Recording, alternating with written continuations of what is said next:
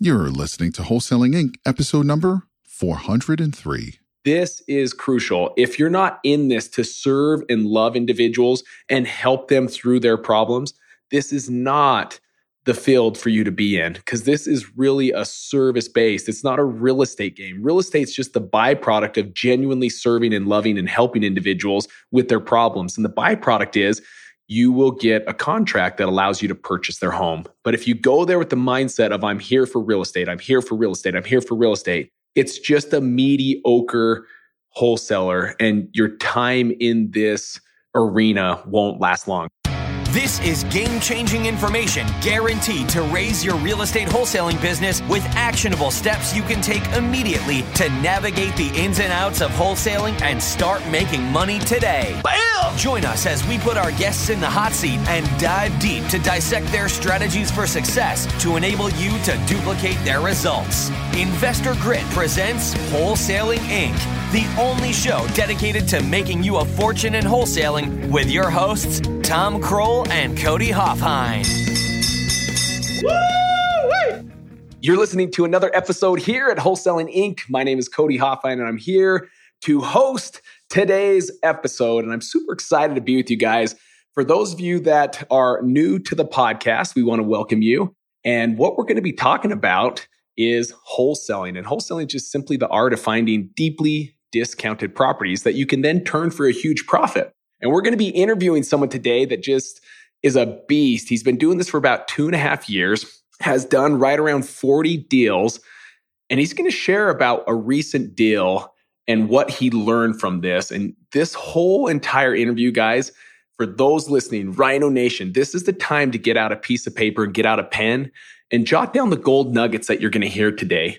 This podcast is something that should inspire you, motivate you to take action. If you're really looking into get involved in wholesaling, this is something that will give you some action items. But the podcast is only as good as you getting out there and taking the action. If you don't take action, this podcast will do absolutely nothing for you. So commit today.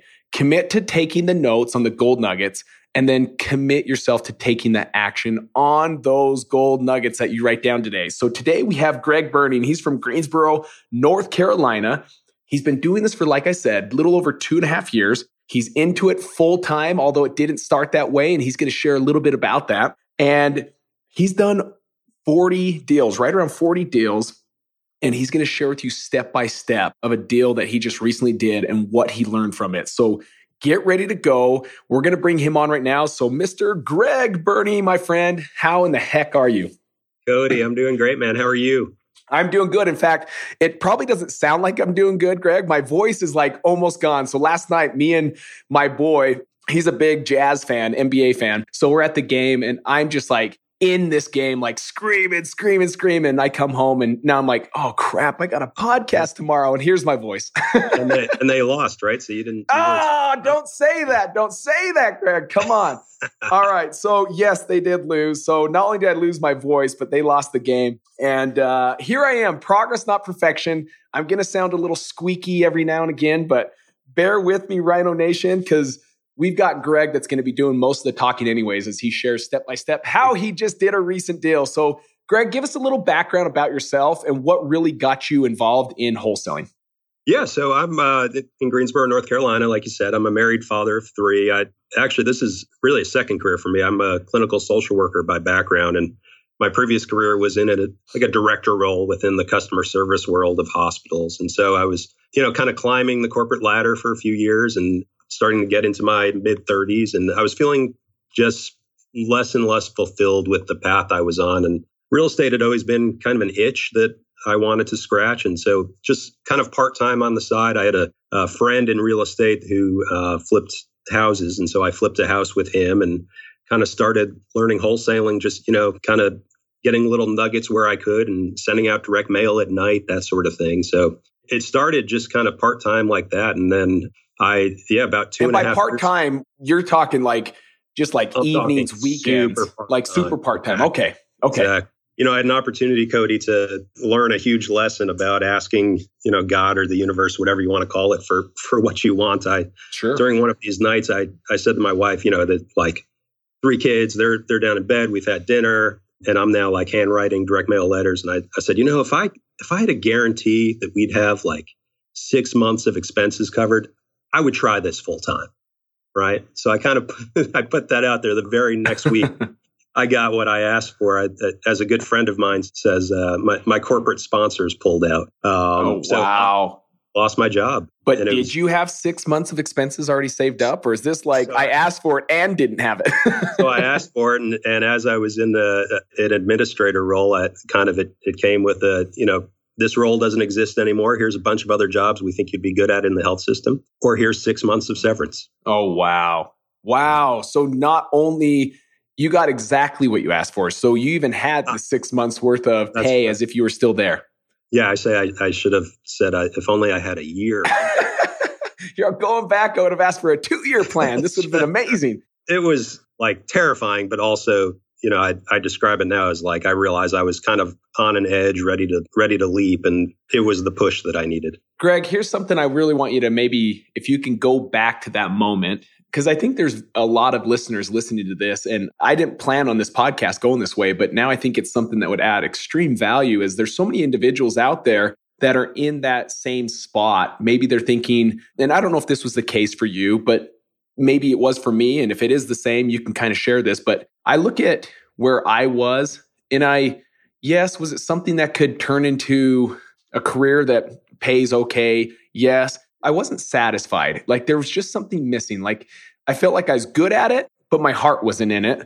And I feel like there's a lot of individuals that are probably in a corporate America job where they're looking at this and they're thinking, hey, I want to get into this part-time, which you can. And that's how I started. But ultimately, there's that real fear of what does it look like, though, to leave corporate America?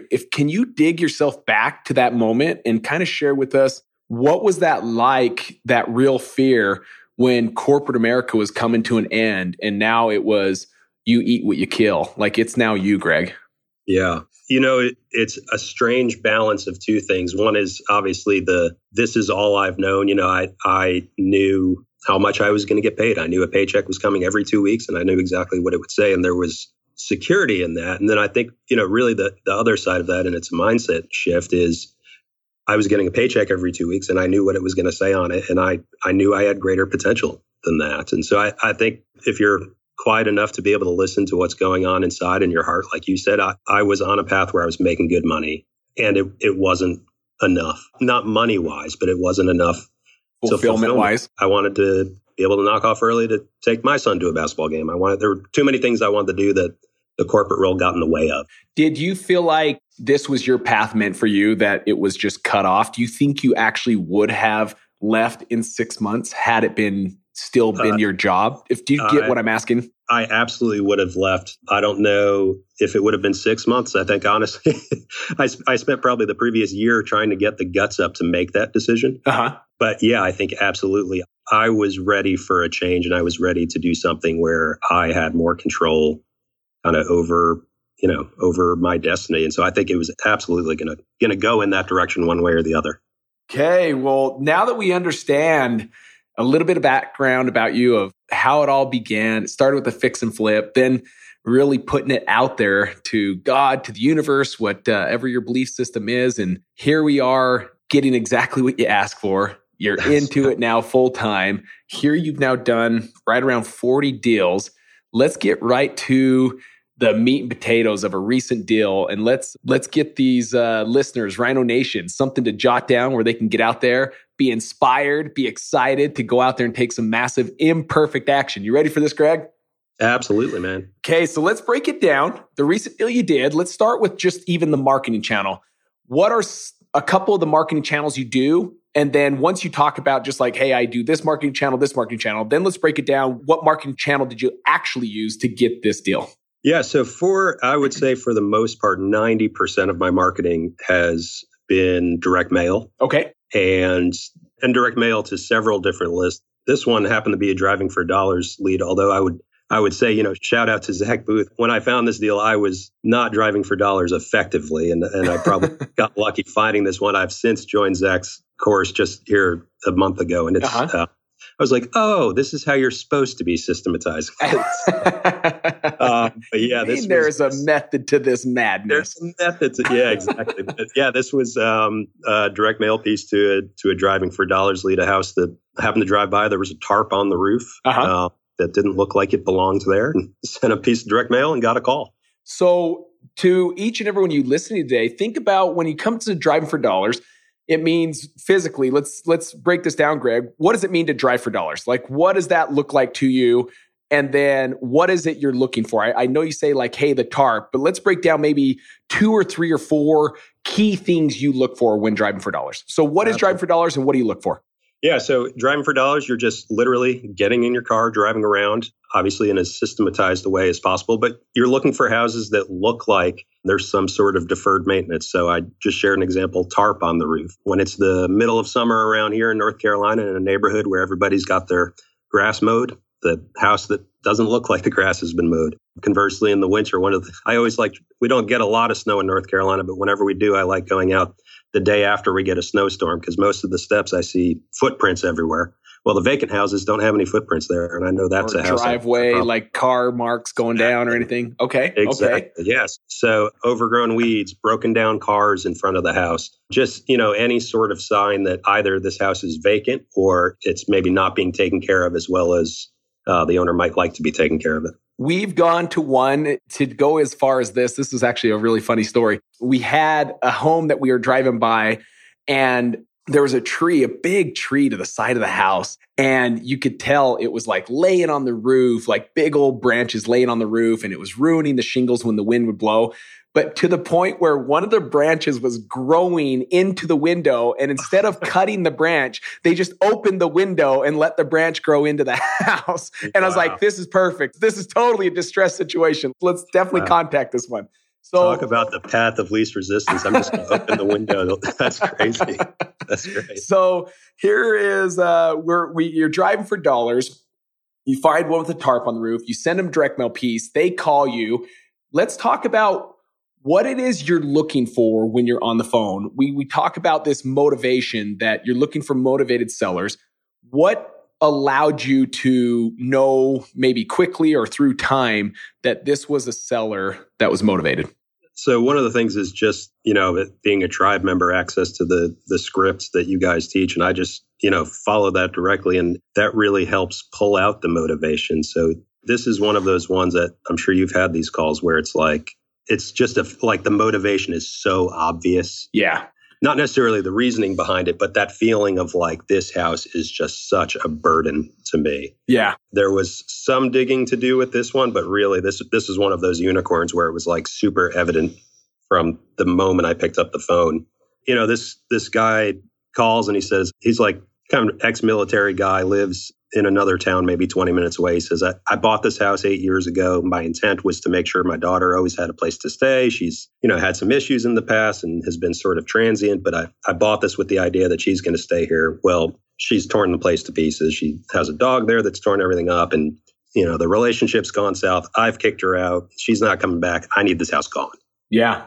So this is clearly something that you're like, okay, let's get out to this appointment. Right. Yeah. Like, can I get out there in the next 5 minutes sort of thing? Now, with it being vacant, did you find that to be a problem where trying to get lined up a time where you and him could go out to a home that he's not living at? Well, I think it wasn't too challenging. We had to work a little bit around his work schedule, but I think I went, it was like a kind of an after hours thing on the weeknight one thing. But okay. Yeah, certainly. I mean, when there's an opportunity to help somebody, you make the time to do it. That's right. Really wanted to do it on his schedule because he, more so than the motivation. And I'm not thinking about, is there a deal here or not? I'm thinking about, this guy's pain is very evident on the phone. And it's like, whether I buy this house or not, or help this guy sell the house, how can I just help him? So I want to capitalize on 2 key things that you just said here. For those listening, write these down. These are huge. This is the difference between someone that's just mediocre or good to a great individual, a great wholesaler. And that's 2 key things that he just shared. And that is you make it work on their timing. They're in a situation where you can't throw up like, well, that day doesn't work. So if you want to do it, we're going to have to do it Wednesday at 6. You go off them. He worked and he already's in his distressful situation. So that's the first thing is these appointments, they could happen It's not unheard of. We've had an appointment within the last, I'd say, year where my business partner went out and the appointment started at 10:30 p.m. and he didn't leave until 2:30 a.m. with the contract. You just don't know, but that was the time that worked for this seller. So that's key. Make your schedule match theirs. The second one was he wanted to serve. Listen to this. Greg wanted to serve this individual, regardless if he was the answer or not. This guy had a unique problem that either Greg was going to have a solution for. And if Greg wasn't the solution, he was still going to help him find the solution. This is crucial. If you're not in this to serve and love individuals and help them through their problems, this is not the field for you to be in, because this is really a service-based. It's not a real estate game. Real estate's just the byproduct of genuinely serving and loving and helping individuals with their problems. And the byproduct is you will get a contract that allows you to purchase their home. But if you go there with the mindset of I'm here for real estate, I'm here for real estate, I'm here for real estate, it's just a mediocre wholesaler, and your time in this arena won't last long. So Greg, I wanted to capitalize on that because that's huge. Yeah, most people don't catch that. Keep going. When you met with them, what was it like to really get this in a point where you could put it under contract? So when he calls, he says, this house, I think it's worth about 60, but, I'd probably take somewhere about around 30. And I said, okay. And we set the appointment. I get to the house. I'm walking up the driveway. He's sitting on the front porch. He walks, kind of meets me halfway down the driveway, and introduce myself. And he says, hey, I know I said I'd take 30 on the phone, but I'd probably take 25. So again, just motivation was really high. And I said, great, let's talk about price in the house later. Let's go inside, sit down, kind of tell me a little bit more about what's going on, and let's figure out the best way to help you. And so we go inside the house. Again, there's still, like the daughter, still a bunch of stuff there. And some of his stuff was still there as well. And we chat for a while, and he, just tells me about his time in the military, kind of talking about everything but the house for a little bit. And we get to a point of him wanting to talk more about price. And he told me two things while we were chatting. One is that he owed $17,000 on it. Two is that he really did not have a dime to either come out of pocket really for anything, but especially for moving some of his stuff out of there. And so, I just said, if I was able to offer $17,300, and the stress of kind of figuring out the moving was clearly pretty evident as well. So I just said, hey, I know a guy that owns a moving company. What if I offer $17,300 plus I'll call my buddy. I'll get that all set up so you don't have to think about it, and I'll pay for that. And so we went under contract there. So the 17.3 plus paying for the moving company, which was easy and those were unique problems. And I think the key thing is you didn't go right to price. He wanted to be like in and out. Like, hey, I said it'd be 25,000, but you're like, let's talk price later. Like, how do I help you? Because had you just talked price, you may have never solved this problem, or help him gain clarity on what it is he really needs. But because you knew there were some pain points that he brought up through you just asking questions, you were able to serve him in a unique way that most investors do not take the time to do. So this is crucial. So you put under contract for doing the 17.3 plus some moving. Right. And then, keep going. Yeah, no, I go under contract. At this point, it had built a cash buyers list of maybe there were 100 people on it at that point. Okay. And set it up on it, just kind of showing it on one day. There's going to be a 2-hour window when I'm going to be there to kind of, create that feeding frenzy. So a bunch of people showed up, found a buyer. He was going to be ready to close in 2 weeks. Sounded so easy. And that's where things kind of got interesting. So it was easy to get to the contract. But from there, we had some challenges after that. Sure. Let's go into some of the real challenges. What are some of the real challenges you face so that we all understand? I think sometimes, when we face the trials and challenges of just real estate in general, I think sometimes we think, oh, this is always my luck. It just always happens to me. But this is a reality for all of us. So what were some of the challenges that faced you? Well, so a couple of days after signing contract with the buyer, he calls and I don't remember what it was, had a kind of a simple follow-up question about the house, but it wasn't something I could answer. And I called the seller, who up until that point had been incredibly responsive, returned calls and texts right away. Well, he just goes dark for 3 or 4 days. I can't track him down. And now I'm, concerned about him. I'm concerned about Like, are we actually going to be able to do business on this deal? So I ended up driving back to the house and just left a note on the door, hoping he'll see it. Because like I don't have another phone number for him. I wasn't quite sure where he worked, so I'm not quite sure how to track him down. So probably a week goes by of that, and the buyer obviously is getting a little anxious. I end up getting a call from the daughter, who kind of showed back up, says, "Hey, I found your note. I've been trying to track him down too. I don't know where he is, but sort of not sure how to proceed." And then who was on title? Was it him or her? He was on title. Okay. He was on title, and it was just having spent a little bit of time with him, it was like just kind of a hermit. Probably it sort of didn't seem surprising to anyone that knew him that he kind of disappeared for a few days. It turned out really to be nothing of concern. He found some relief signing the contract and then drove out to the mountains for a week. Didn't have a cell phone, kind of didn't think to tell anybody. So that piece is resolved, right? So then now we're like, I don't know, 3 or 4 days from closing. My buyer texted, said, "Hey, I want to get a couple measurements. Is it cool if I go by there?" I said, "Yeah, I got a lockbox on there, no problem." Well, he calls me an hour later and says, "So I drove by the house. There is police tape everywhere." Oh, wow. The house. The front window is busted through, and I saw some blood in the living room. So I don't know what to tell you. You might want to figure that out, but I'm not buying this house. Yeah. And so I love what you said about like that, how a lot of people can, you can be tempted to go to the mindset of like, oh, great, this is going to kill my deal, woe is me sort of thing. And, yeah. I just, I've done enough of these, and obviously coming from a social work background to know, it's just things come up and you have to adopt the mindset of like, cool, this is a problem I've not dealt with before. There's going to be an opportunity to learn something here. So good. Write this down, Rhino Nation. Write that down.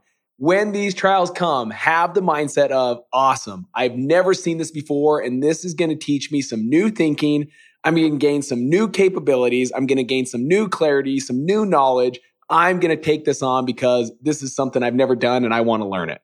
If you can have that mindset, like Greg just said, you'll be able to move mountains. You'll be able to do everything your heart desires because you won't allow the little trials to take you down. You'll just be like, oh man, this is just another learning experience. Keep going. I love this. Yeah, for sure. Yeah. So I drove by the house because I was just kind of curious, and it was exactly as he described. So I contacted the police department, just kind of asked, not expecting them to be able to divulge much. And they said, hey, look, there was a domestic dispute there. They kind of let it slip. It was somehow involving the daughter. And he said, everybody's fine physically. That's all I can tell you. This is at the police department. But that's all I can tell you. And we don't need to get back there, and no one else is going to be coming back there either. So, with that little bit of information, I called the buyer and said, here's what I learned. I think we're good. Hey, can I pay to get the locks changed? Can I pay to replace that window? That wasn't something you were planning on. That was a great conversation. He didn't even end up taking me up on that. I think he was just like, he wanted to buy it. He wasn't really trying to back out. That obviously freaked him out, and I understand why. Sure. So those couple days were touch and go, but eventually the daughter ended up calling again and said, didn't reference anything that happened. She just said, hey, I wanted you to know my stuff's all out. I'm gone. I'm not coming back. And so I called the buyer and kind of, it was again touch and go until probably like 6 hours before closing. But wow. We eventually closed. It just tested you right to the end. That's right. Yeah. That's fantastic. So what did you end up on this deal? You put under contract and you did around 17.3 in some moving costs. When all was said and done, what were you able to make on this deal? When all is said and done, I got a check for $12,087. $12,087. Hold on one second. You know what comes at this moment. Hold on. Nice. That, my friend, is a victory bell for you. $12,087. And to help people understand, we've got this whole story. What we probably don't understand all the time, and you could probably pinpoint this in a ballpark number, what would you say about the number of hours from start to finish to help this go to close did you have invested in this? Yeah, I mean, with everything involved in this one, I'd say it was drastically more than the typical deal. Uh-huh. And even that being said, a couple drives to the property, some phone calls here and there, 5 hours. Okay, 5 hours. My math is definitely not going to handle this one. So a little over $2,000 an hour. Is that correct? Yeah, that sounds about right. Okay. So for his time, how would it be? I want you guys to think about this. what would it look like for you if you could make that extra $5,000 a month, or that extra $1,000 a month, or that extra $500 an hour? What would that look like to you? So here is a perfect example of $12,000 deal.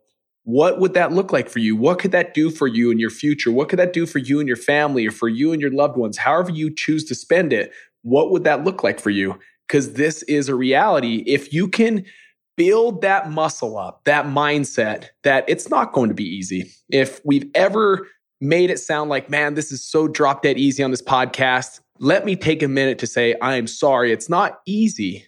But if you're willing to put forth the effort and learn and work out those new muscles that are needed to do this, you can get to the point where, much like Greg is sharing, a little over $2,000 an hour he's getting paid on this deal. That's game changing. That's stuff that changes the way you're able to live, that changes your lifestyle, that changes your goals, your mindset, your confidence.